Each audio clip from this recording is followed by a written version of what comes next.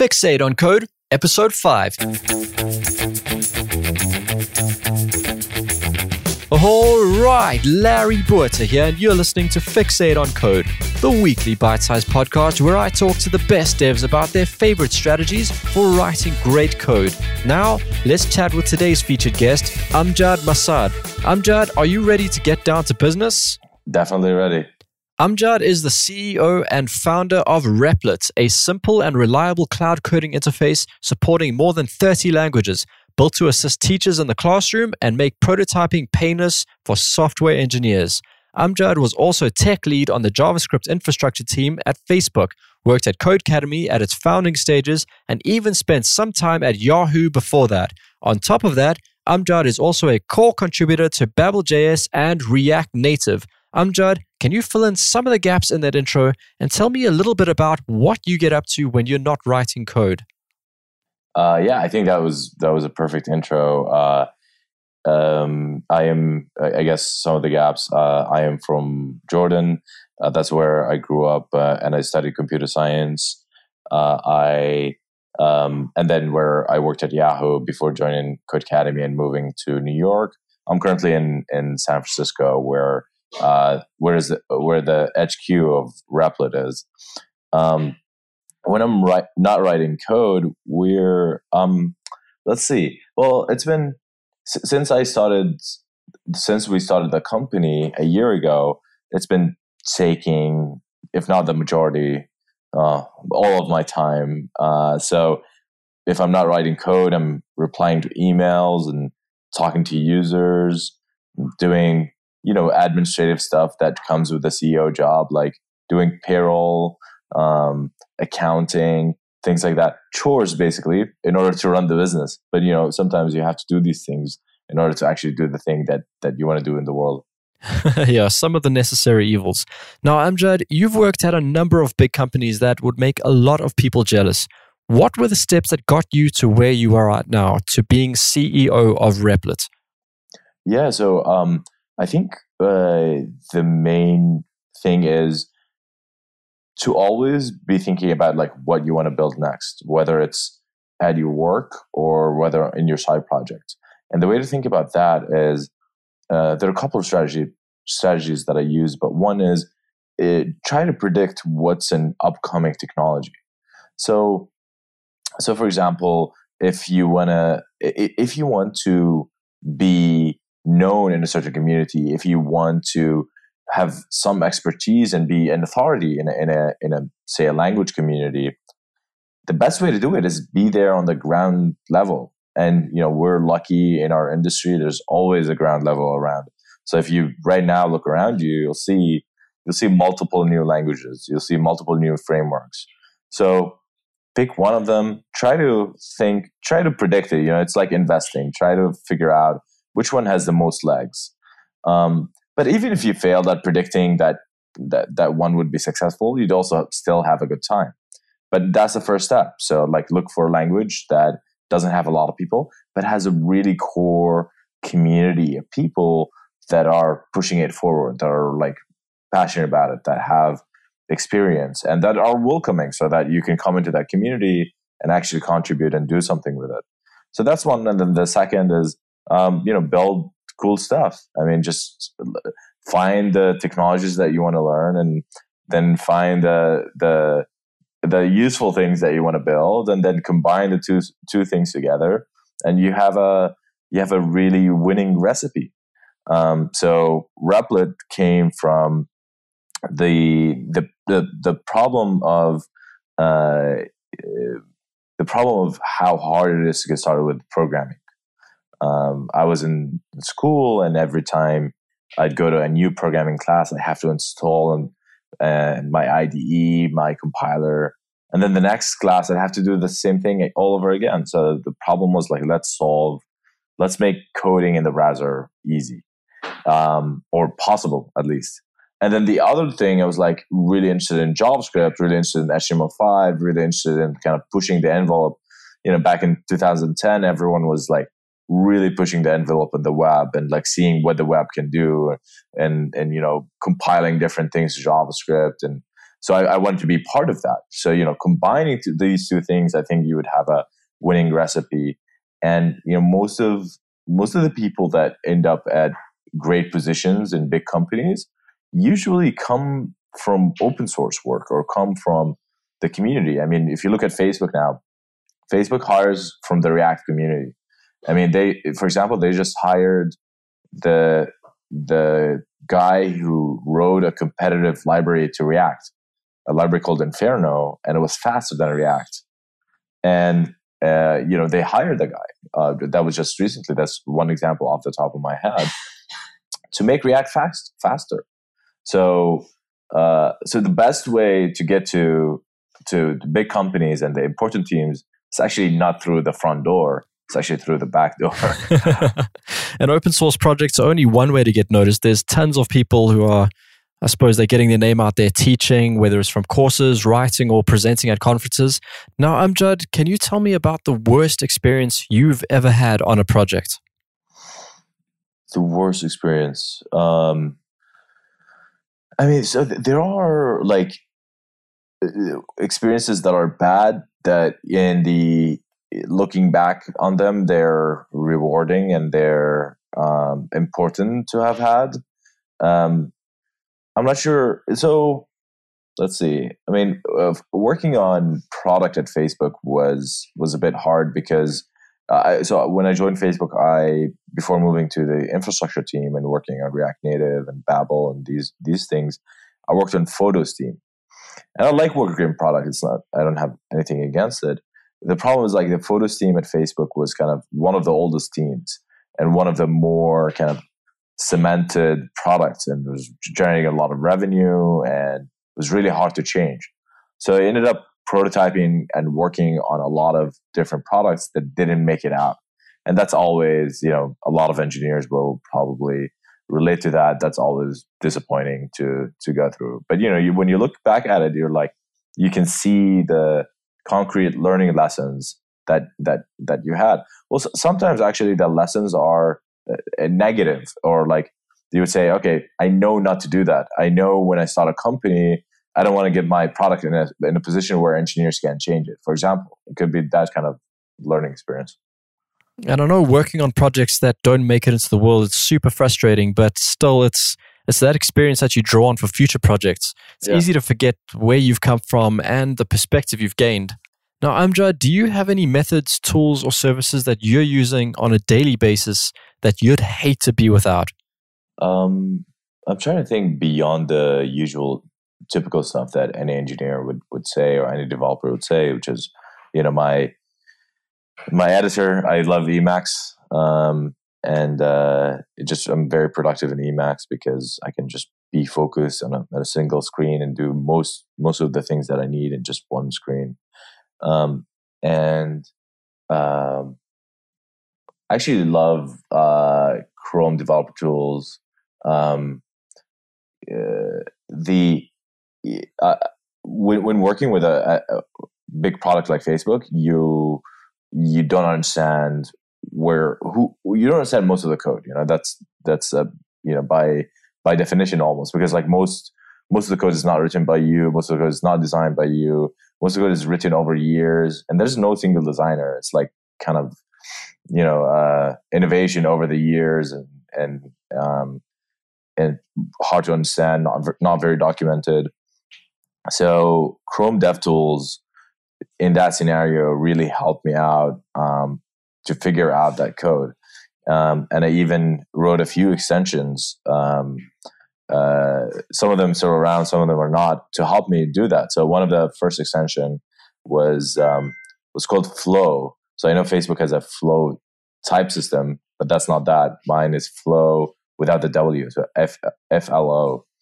And so what Flow does is it does hot reloading. So one of the problems is that when you're doing local development at Facebook, the reload times are really slow. But even if they're not slow, once you get to the flow that you want to get to, it takes time. Say I was working on the album upload flow. So every time I change something in the album upload flow, I need to write the code, save it, and then go to the browser, refresh it, and then take a photo, upload it, and then get to the album upload flow. So like that feedback cycle is not the same as what we're used to with Command R or Control R. That's the web feedback cycle that we're used to. So I wanted something to like, as I changed the code, to like update it immediately. So luckily Chrome API has a method to like pull in and replace certain files and styles live on your page, but actually nobody made a good use of that. The only thing that made a good use of that is actually the Chrome DevTools source tab. So you can change code live in the Chrome DevTools, but they also expose that API. So I used it to do that. So when I had save, what happens is there's a WebSocket connection between my browser, my Chrome extension, and my server. And the server is watching the files. So when I hit save, it detects what file changes, it transforms it, whether it's Babel or what have you, and then sends it down to the client. And then the client, which is the Chrome extension, would look up where that file is and would swap it out. And that was, before React Hot Loader, before hot loading was a big topic. I was trying to do this kind of stuff. It worked really, really well, especially in the context of Facebook. It did not, however, become very popular because setting it up required quite a bit of investment, and it wasn't easy to do that. So that's one of the tools. So how does Flow differ from what we have now with HMR and Live Reload and those sort of tools? Are these tools similar to Flow or a modern evolution of Flow? In some sense, they're better than Flow because they integrate with Webpack, with your packager. So you don't have to write the custom code to find the files. You don't have to write the custom code to replace the files and things like that. So they integrate well with the rest of the tool chain. That's one, and I think that's the biggest one. But what Flow was better at is that it hooked into the native. The second thing is like they work with any browser. Flow kind of just worked with Chrome. But what Flow was better at is that it actually hooked into the Engine API. So now with HMR, there are some edge cases where, say, you have an event listener, right? So you have window on key press, and then you pass it a function. That function, that piece of code with HMR would not be replaced because that function is a compiled function, and the browser has a pointer to that function, and you can't replace it. It's just in memory. So it has a lot of edge cases like that. Now, what Flow does actually recompiles the code of that function. It would like, you have an event listener, you had a set interval, you had a timer. All these things will update. So I think that's the thing that people kind of like take for granted when they're looking at these things. That was hard to market because people didn't get why that was important. But for us to have a really good hot reloading system is for us to really hook into the native APIs. I think that's why Dan Abramov, for example, one of his inspiration for building Redux is to get hot reloading and time travel to work on a fundamental level in React. And so JavaScript doesn't lend itself to these kind of debugging tools, right? Because it's imperative, it's very mutative. So you either need to like reinvent things from scratch or invent a framework that makes all these things easier, or just circumvent all that and go to the engine itself. And I try to do the latter. Yeah, it's incredible how just a few years ago that things like hot module reloading were mostly unknown. And today these are just standard in our workflows. I mean, there was so much abstraction in our feedback loops that just isn't there anymore. Now, regarding frustration in your daily work, where do you feel there's room for things to be done in a more effective way? God, there's so many. Yeah, it's never perfect, and we reach homeostasis pretty quickly, and we want it faster and faster. So one is Webpack. I think Webpack is a great product, but it's slow. It's so slow. It's just it's bringing us back to like compiled code. Like, I've seen apps that spend 45 seconds per file save. Wow. Just to get something on the screen. I've seen apps that spend. I've been there. Yeah. I mean, you don't even have to have a massive code base to get there. So I think Webpack can be improved dramatically. So at Facebook, I worked on the React Native packager. And with React Native, our goal was to be less than 100 milliseconds for turnaround. For any time you save a file, it should reload and it should recompute the bundle in less than 100 milliseconds. We were able to achieve that. I'm not sure if now React. How much code were you guys compiling? We had hundreds of megabytes of JavaScript. I think the compile bundle was less than 100 milliseconds. Yeah, I think the compile bundle was 10 megabytes, something like that. Wow. Yeah, so it was a lot of code. That is fast. Yeah, so we had to do a lot of crazy things. We had to compute I had to do a lot of hacks to like recompute, for example, the source maps. So we changed Babel to retain lines. So for example, Babel, munges your code in ways that you can't imagine. But actually there's a little known option called retain lines. So retain lines, what it do is like, it will do the best effort to keep the compiled code matching the original code in the same line. So what that gives us is it makes it very easy to generate the source map. So source map generation, for example, took like, it's one of the hardest things that actually Webpack has to deal with. But for us, it took something like, 30, 40 milliseconds to like generate the entire source maps and concatenate it together. So that sort of things. Like we had to do a lot of things by hand. I know the React Native packager team now at Facebook, they're not only doing that, they're actually looking at the compiled. They're looking at V8's JIT, and they're looking at the assembly code from the JIT and like figuring out how they can make things faster.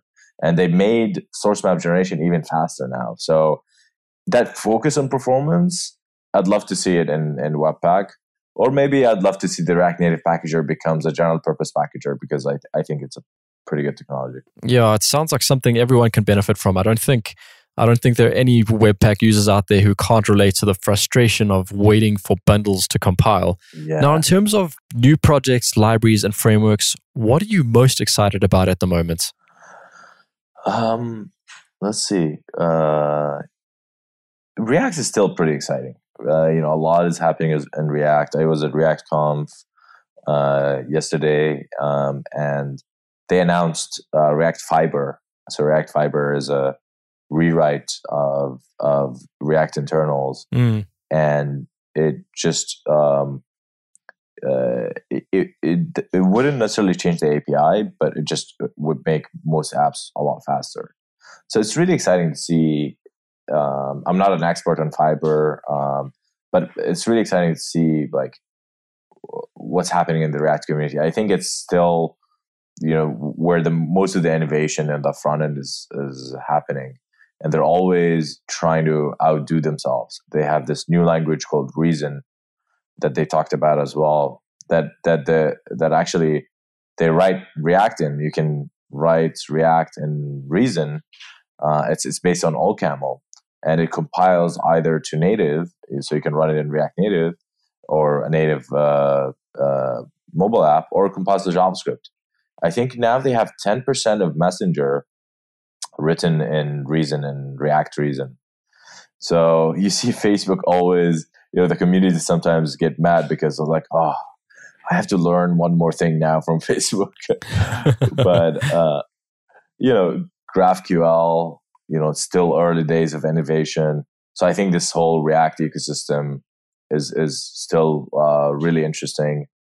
Another one is I personally love Go. I think it's more like stabilizing the Go language, but there are still unsolved problems there. There are dependencies that they're trying to solve, but it's still an exciting frontier. Go and Rust as languages, I think, are exciting new frontiers because language design was stagnating for so long. It was all the same set of features that people are putting in different ways. CoffeeScript is Ruby and Python and JavaScript put together. It's like everyone's just picking and choosing different language paradigms and creating creating a mixture of them. But I think Go and Rust are trying to do something new. So I think that those are exciting as well. Oh, and if I can add one more thing, I think what's happening in the kind of what's been dubbed the Web3, which is the distributed web. I think this is really exciting for me. To name a few projects, there's IPFS. There is, of course, Ethereum, and to Bitcoin a little bit, but I think it doesn't really solve the problem. I think Ethereum as an application platform, as a distributed application platform, is interesting. There's a project called Urbit, and that's really interesting as well. And what all these projects are trying to solve is centralization. And I think Tim Berners-Lee recently also threw in with the effort, and they said that yes, the web is broken basically because it's too centralized. AWS went down; it brought the internet a couple of weeks ago. So yeah, we're in a terrible place. I mean, if you think back to like the inventors of the internet, when they invented TCP/IP, they had in mind that they wanted the internet to work in the case of a nuclear war. That's how distributed at the core the internet is. But now we're building all these services that centralizes everything in a single place. And so there's a lot of innovation that's happening in that space. So it goes back to initially you asked me like what's the best way to get your name out there or build up expertise to be hired by big companies or be part of something exciting. I think once you look at, for example, at the distributed web that's happening between all these projects, I'll probably, if I had time, I'll probably go mess around with one of these projects because I'm pretty sure that a lot of people, especially with all these leaks and security issues, a lot of people kind of understand that we're trending towards technological dystopia. So we want to turn things around and make it better for everyone. Okay, so you've mentioned Web3, you've mentioned Go and Rust and all these new languages and these specifications that are coming out. But how do you make time to learn, and how do you decide on what you actually want to learn? So I take I think a different approach than most people in the sense that I don't learn anything until I have a project, because I just don't have patience to sit down with a book and just read. If I sit down with a book and read, all I think is about projects that I want to build with the things that I'm reading about. So, I think as I grow a bit older, I think it becomes easier for me to actually read about things before trying them out. But 5-6 years ago, I couldn't be bothered. I immediately looked at the website, looked at the documentation, getting started. All right, download, get started, and then I'll learn as I go and make mistakes and things like that. So the first thing that I do is really think about a project. Right now, I want to mess around with TensorFlow and the new machine learning and deep learning things, but I don't do it because I don't have a project. I mean, I would not see the point. I would not have enough attention span or enough motivation to just sit down and learn without actually having a project. So we're thinking about different projects at Replit that we have more and more data going through our system.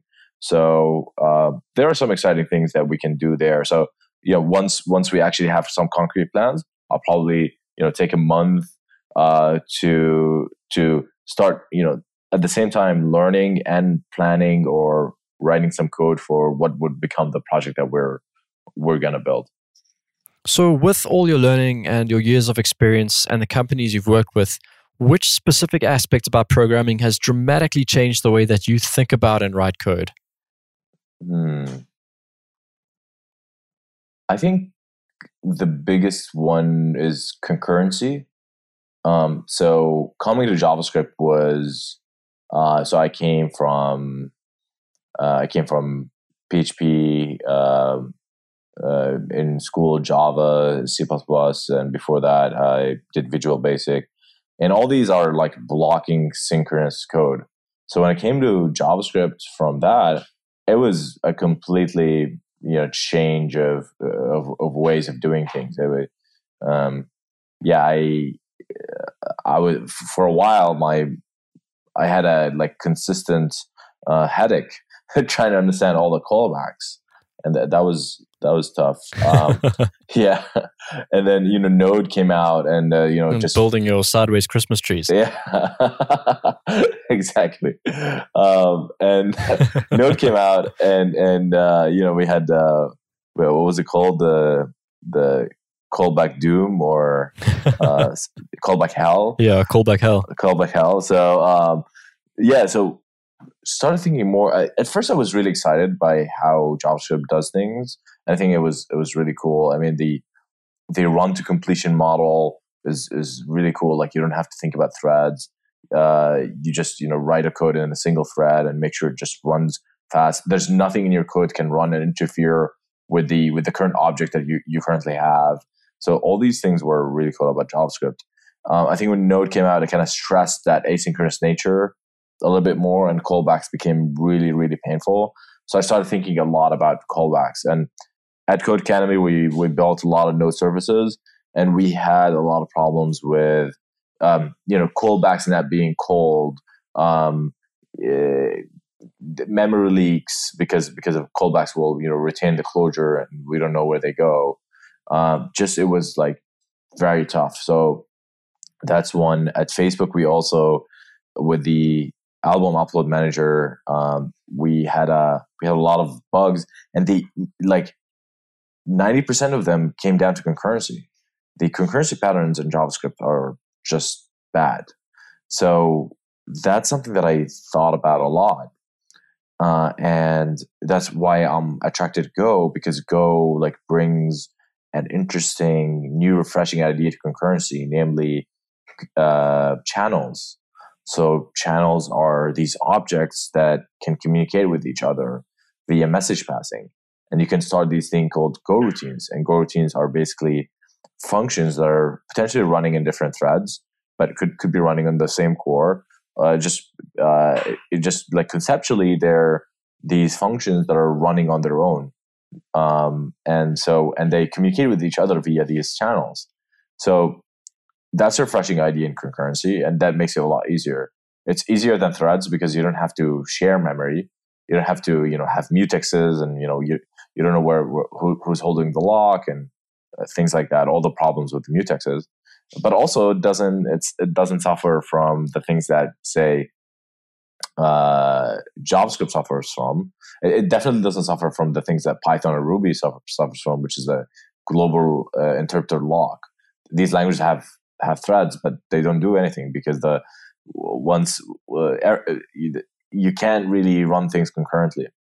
So it's better than JavaScript because it's just a primitive inside the language that supports concurrency. Now, what happened in JavaScript since callbacks was promises, and promises had a lot of drama, but I'm glad it eventually won because it's much better than JavaScript.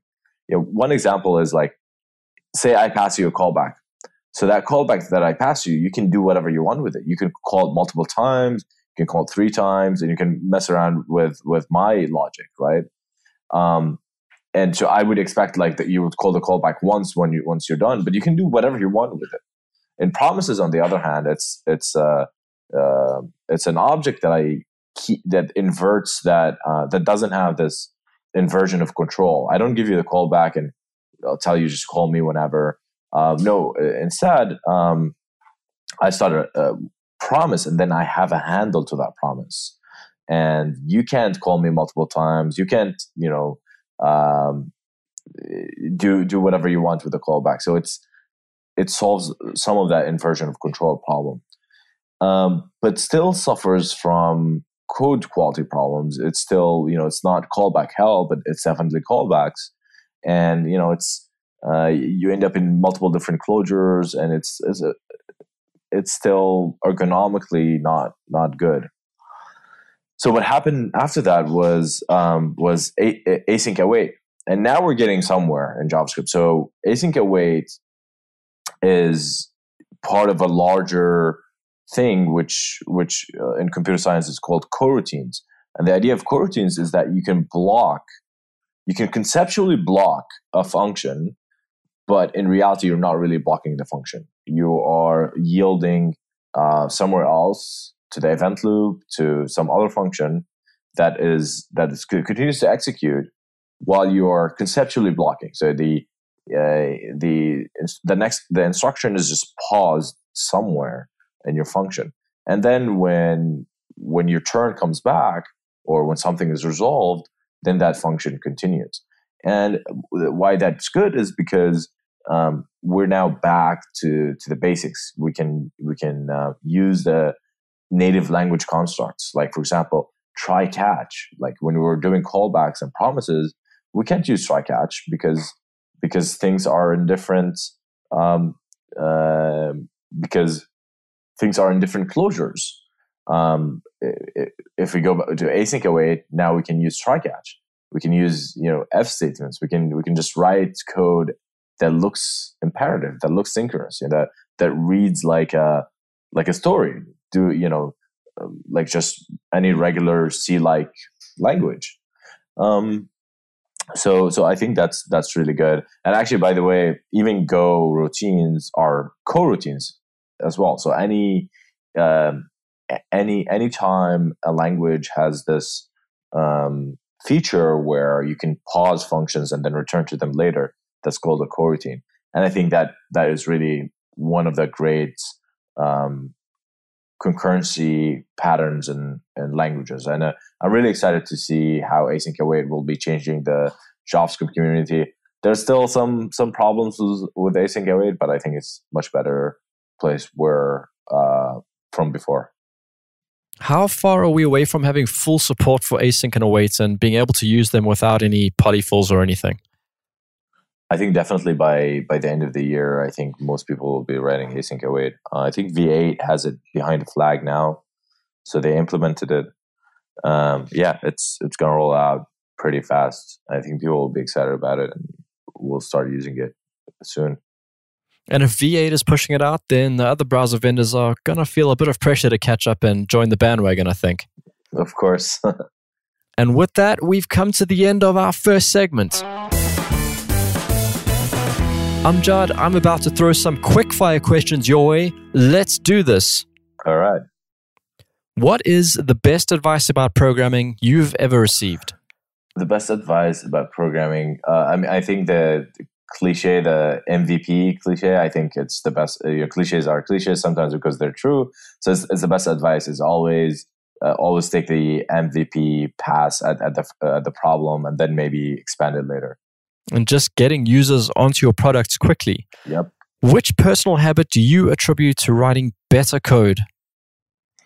I think writing better prose and writing essays and all that stuff, I think really helps a lot with the way I structure my code.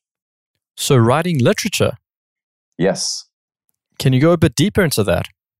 Yeah, I just didn't want to expand too much because of the rapid fire aspect of the segment. But no, go for it. Yeah, so I think the way we write our code is so there are multiple ways to think about it. One way to think about it is I'm writing code for the machine to execute, right? So I don't have to write anything that has a coherent story. behind it. It's just, things that work. And, there's some value to that. We talked about MVP, but at some point you also want to make sure that people read that code, and people could be you in the future. It doesn't have to be other people. So eventually, so the code, I think, I don't know which famous computer scientist once said, but one of them said, code is for people to read, only incidentally for machines to execute. So that's a big aspect of it. So for you to write code in a way that reads well for humans, I think you need to be able to write literature well, because that's how we think, that's how we communicate, and that's how people, learn to read. So when I'm writing code, I try to have it, seem like a story.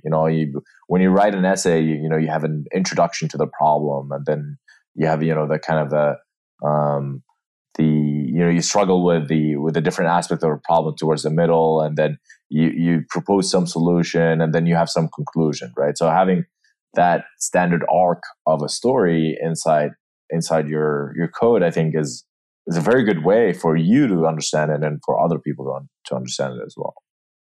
And no one wants to revisit a terrible story ever again. Yes. Amjad, if you could recommend one book on programming, what would it be and why?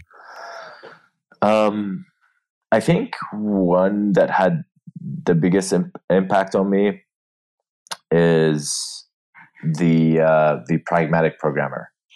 And the reason is because it has a lot of kind of philosophical approach to teaching you how to write better code and how to collaborate with your team. And so it gives you this philosophical underpinning, although it's called the Pragmatic Programmer, but also a lot of it is pragmatic. And so it has a lot of advice that you could literally read and then go apply the next day, but it has larger advice that you would would stay with you. For example, they talk about the boiling frog problem, right? The thing is, if you put a frog in a pot and start boiling it, the frog will just stay there and die from the heat eventually, but it would not feel the heat as it increase in the pot. But if you put it in a hot pot, it will jump out immediately because it's too hot. So the idea is that we as programmers, as we're building large systems, we are the frog in the boiling pot. We are, the temperature continues to increase, meaning the entropy of the code and the bad quality of the code continues to increase. But we are in the weeds so much, and we have so much knowledge cramped in our heads that it's that we don't really notice. And sometimes you hire someone new and it's like, oh, what is this crap? It's like they give you this fresh eye over what's happening in your code. So that's one. The other one that I'd like to mention really quickly is the Mythical Man Month.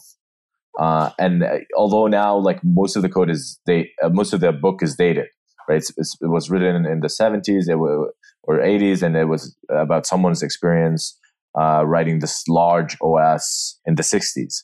So, but there are some few essays in that book that are just timeless. So one of them is No Silver Bullet. And the idea is that it seems like there's no way that we can make programming 10x better.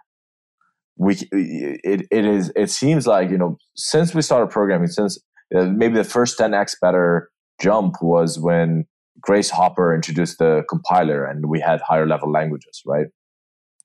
But since then, we really didn't have a 10x jump in the day-to-day programming. Maybe you can say open source might have been a 10x jump. It could be, but that's not in the core of how you write code day to day. And actually, in the book says that code reuse is probably the place where we can have the most impact in terms of programmer productivity. And so that message is just amazing. And the other thing that the book goes through is like talks about how you can structure your team in different ways.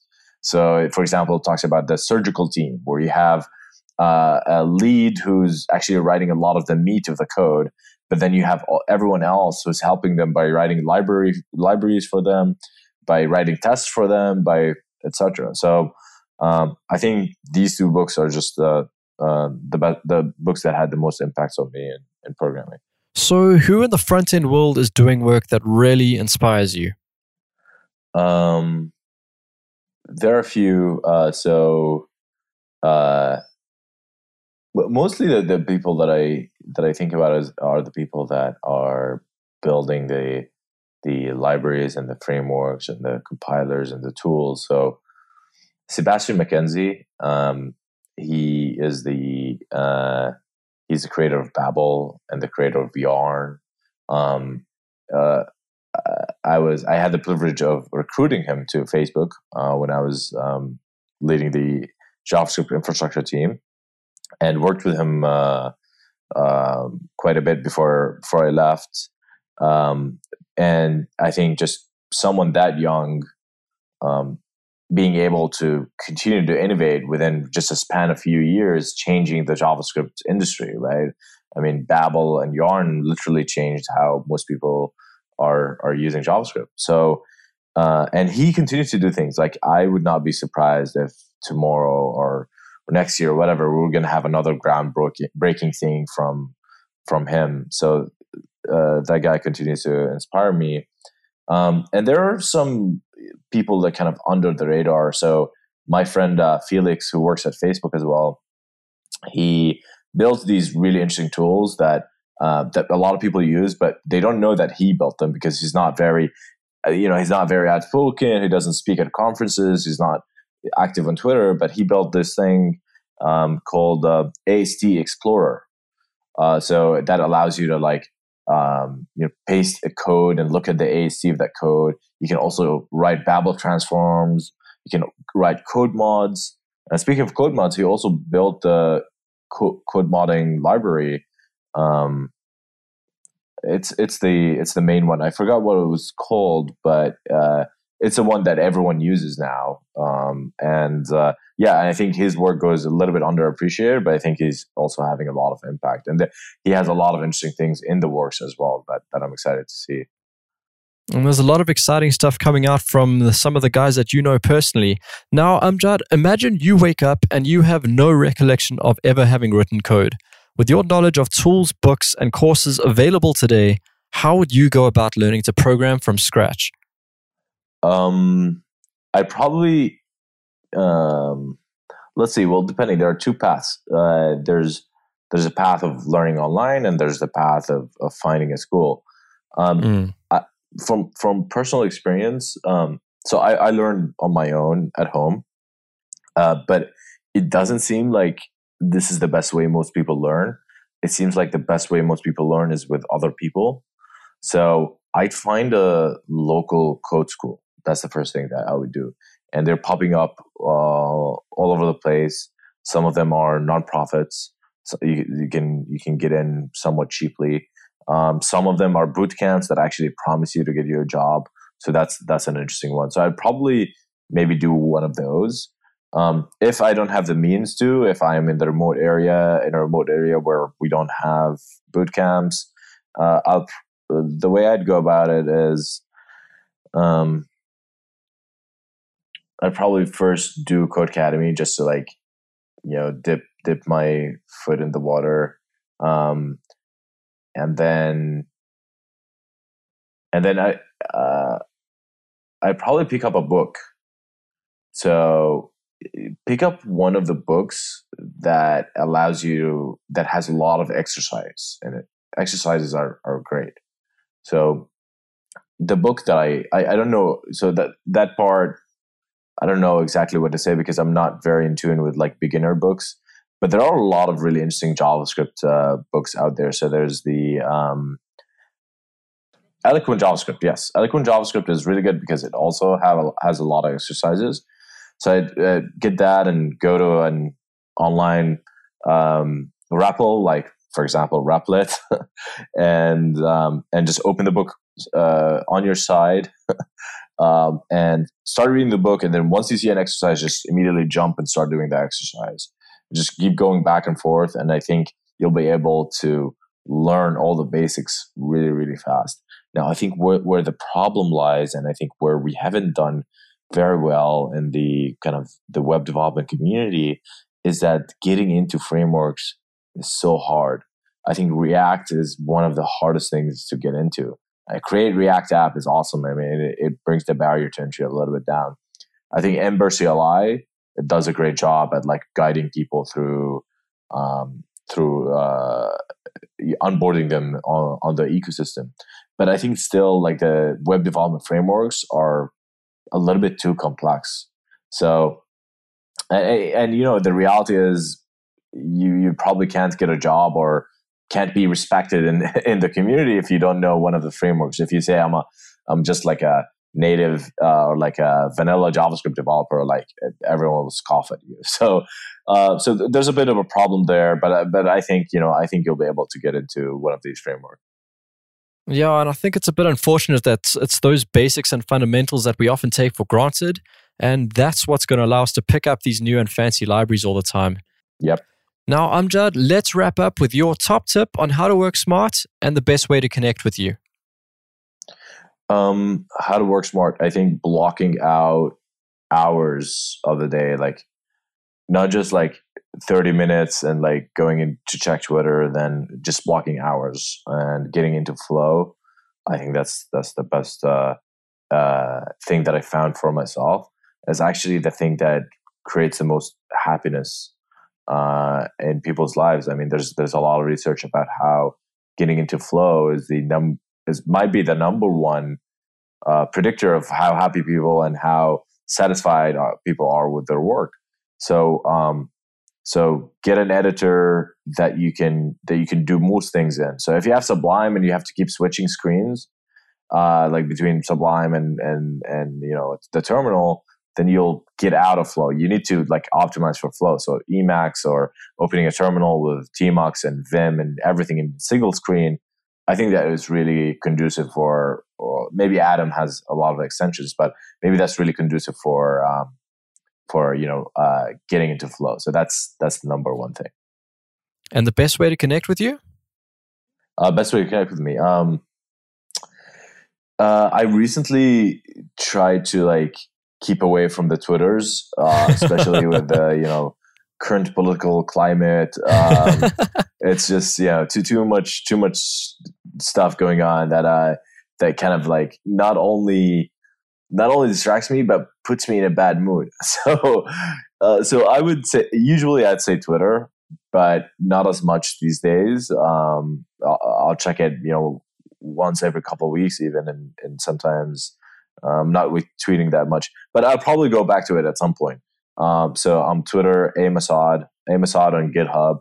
But email me. I'm also happy to always respond to people and chat. So it's Amjad at Replit.